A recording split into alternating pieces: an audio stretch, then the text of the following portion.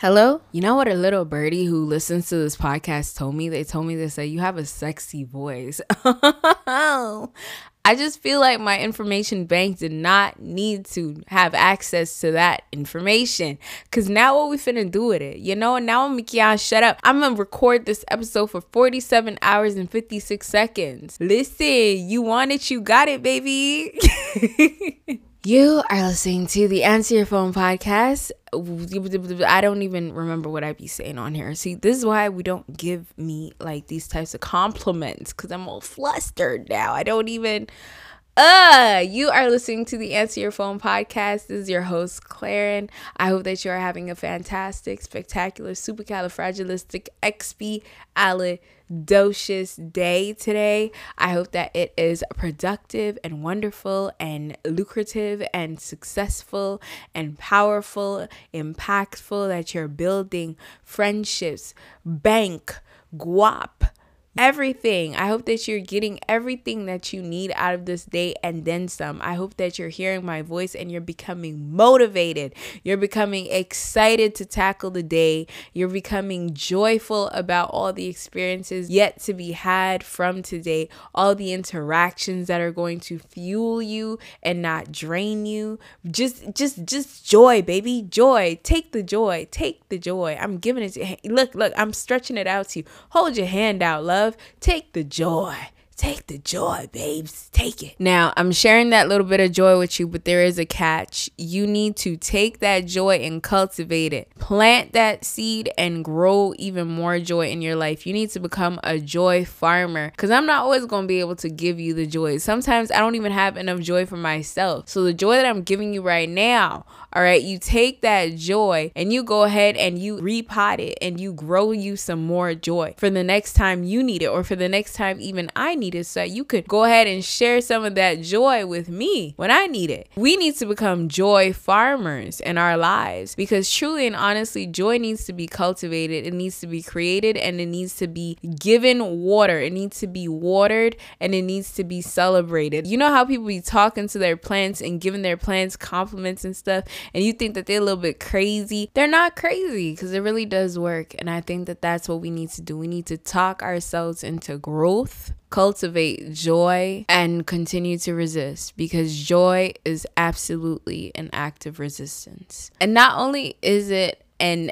act of resistance, the act of cultivating joy is a form of activism and active resistance, because I truly believe that there are forms of resistance that it just is. Me being a black woman, it just is. Being a black woman is a form of resistance, but it's not an active form of resistance where I did something to be here. Like I just am, and resistance is just within me, you know. But actively pursuing joy and cultivating it within my community and my surroundings, with the people I love, with the people I share space with, that is an act of activism and resistance towards so many systems that have been put in place to keep us down, depressed, in poverty, anxious. It's a form of resistance against all of those systems, which is why it kind of gets me sometimes when like certain people are so caught in the throes of activism, I suppose, that they are like angry and like mean sometimes, and they're like, like you shouldn't, like why do you have time to do this? This is happening right now, like why are you smiling? You shouldn't be smiling. Like, first of all, whoa there, Buki. Let's take it down 10,000 notches or so. Let's take it down around, okay? Let's relax, because there are different forms of activism. Honestly, like let's just take it easy, babe. Two things can be happening at the same time, and it's okay. I don't understand this notion of sometimes people are like, well, you know, like how can you talk about this when this is also going on? Yeah, they could both be going on at the same time, and they're both wrong, and you know, you can still have as much much empathy. Like, empathy doesn't run out within me. So that means that I can empathize for one situation and I can empathize for another at the very same time. Things can happen at the very same time. That's just how life works, you know? Somebody could be dying and another person could be born in the very same minute. What you talking about? What you talking about? I really think sometimes what it comes down to also is the fact that people just assume that, you know, you're supposed to be weighed down by all the troubles of the world and that's all that you should be talking about,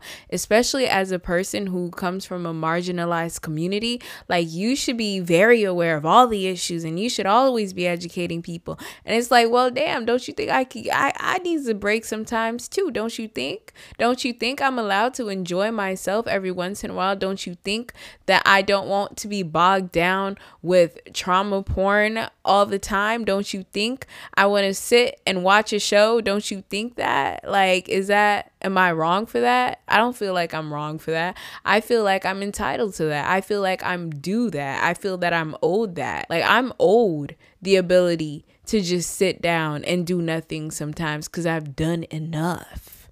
I've done enough just by being. And I don't think that people like to hear that. I don't think that people enjoy hearing that some of us can do less when it comes to activism because we've already done enough. We've already done enough and we're existing. And that's enough labor to begin with. It's a lot of work to just exist in a world that y'all have created to just be exhausting for people like me. So leave me alone.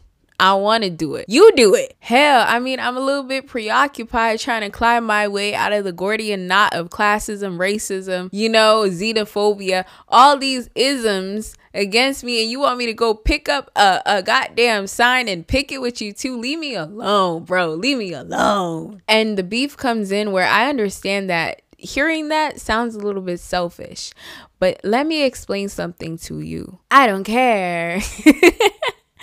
I don't care because, you know what, in a world where everybody expects women to be selfless, I want to be selfish. I want to keep a little bit of something for myself because y'all just be chipping away at women, taking everything we have, you know, and it's exhausting and it's not right. I don't want to harbor any resentment towards anybody, so therefore that's where I need to put my own foot down and say some things I'm just not going to give my energy to because there's already so many other things that I have to give so much energy to in a day. And so if you really wanted me to give energy to some of the things that y'all are so gung-ho about these days, and it's not all about, you know, performative activism, then why wouldn't you make it easier for me to live life on a daily basis as opposed to expecting me to add more onto my plate? Why wouldn't you make some things more accessible for me? Why wouldn't you protest more on my behalf when little things arise so that I can also be part of the activism when the big things come about? Now, I really hope that while I'm saying this, because, you know, I like to be very clear, baby. I like to be clear.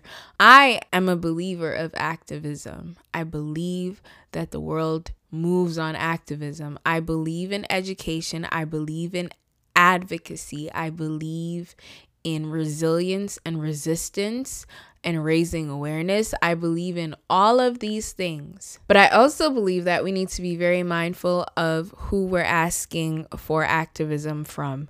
I also believe that before we ask somebody for activism, we need to really question ourselves and sit with the question of, has this person lived a life of resistance and resilience? Does this person have the bandwidth or the capacity to confront this current issue and to be on the front lines advocating and being an activist for this issue? Is this person well enough informed? Do they have access to education that would inform them on the matters that you're asking for activism for? Because knowledge informs activism and prevents unintended harm. Is this person a part of a marginalized community? And would public activism affect their livelihood in any way? If this person were to lose their employment or freedom as a result of the activism that I've demanded, Am I prepared to step in to support them financially?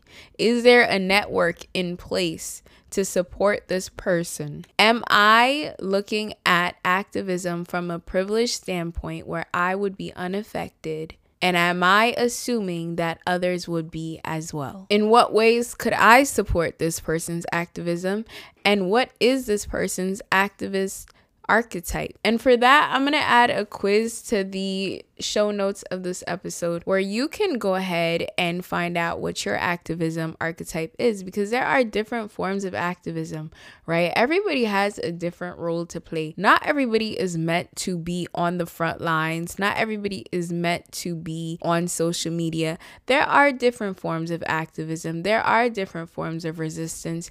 And I think that it's important to acknowledge that. Just like there are different personality types, right? We have the Myers-Briggs personality types. There are different forms of activism, and everybody does not have to be behind a blowhorn. So if you have been sitting and witnessing history before your very eyes, and you are just feeling lost and feeling helpless and feeling afraid of what may come and how you can help and how you can support. And if you are feeling bad or have been made to feel bad because you've not been very vocal about current situations that are happening in the world, do not feel bad. You do not owe anybody performative activism. Performative activism is counterproductive, it is violent, and it is incredibly self-centered. Thank you for not being any of those things. It is okay sometimes to not know and to be seeking out more information and to be quiet while learning and watching and listening and absorbing. In the midst of absorbing the information and learning, it is also okay to express happiness. Joy is a form of resistance. In various parts of the world, joy is being erased from marginalized communities. Buildings are being erased. History is being erased. Lives are being erased, families are being erased, bloodlines are being erased. Some of us are on the forefront and we are screaming for peace and we are screaming for justice. Some of us are in the background and we are watching with horror and confusion and disgust. Some of us are seeking information, understanding. None of us are wrong in our approach to unprecedented, disgusting events. We are all allowed to mourn, to grieve, to learn in our own ways. The worst thing that you could do is pretend that nothing is happening. Acknowledge that things are going crazy right now. Acknowledge your confusion. Acknowledge your disgust. Acknowledge the reactions. Acknowledge the comments. Acknowledge the efforts. Acknowledge it all. Acknowledge absolutely everything. Take it all in and be present in the world that we're living in right now. Pretending to be oblivious is not going to make problems go away. But also pretending to know it all isn't going to solve anything either. Revolution is a collaborative effort and everybody has a part and everybody can't all have the same part. So all I'm asking is for our very loud and proud activists to also have grace for the people who are not loud, but who are still working, who are still unlearning and educating themselves and absorbing information. That's still work. And while we're doing all of that, we're also dealing with our own oppression. We're also dealing with our own traumas. We're also trying to navigate in the same world that you're trying to change. Why are we creating enemies when we should all be working together? Yeah, man, this has just been where my mind has been at for the last couple of weeks. It's what I've been sitting on, just absorbing, learning, and resisting. I hope that you're doing the same. And I hope that there's an abundance of grace being dished out and understanding. You know, All right, good talk. I really hope that my thoughts translated well on here. I hope that there's no confusion. I hope that there's been no mistakes about where I'm at. If you want to hit me up, you can. You know where to find me on IG or via email at clarenclark@gmail.com.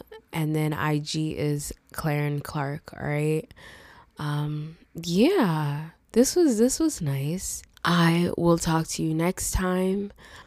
I am wishing you an abundance of love, an abundance of learning, an abundance of peace, and most of all, an abundance of joy. Keep resisting. Bye.